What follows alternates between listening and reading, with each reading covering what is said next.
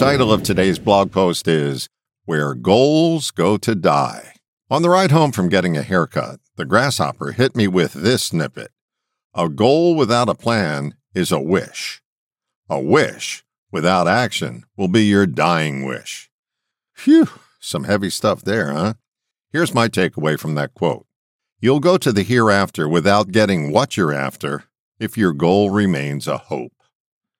I hope this doesn't offend you, but hope is a mental construct, something we made up, something to ease our angst while we sit by idly and expect magic to happen without taking any action. I hope it doesn't rain has no effect on the weather. Hoping and its second cousin, wishing, are the language of languishment. I realize there are active and passive people in the world. Passive people live in a world others create, and active people create their world.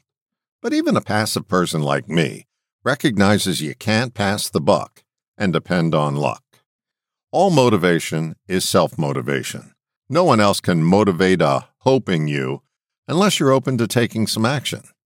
I've mentioned this too many times to mention, but it's appropriate here. When I was a kid, we went to a bank that used this slug line in their ads. Wishing won't do it. Saving will. Don't let your dying wish be, I wish I had have done, fill in the blank. Take the advice issued by my boyhood bank. Save your wishes and don't rely on hope. To reach your goal, you need some elbow grease and a little bit of soap.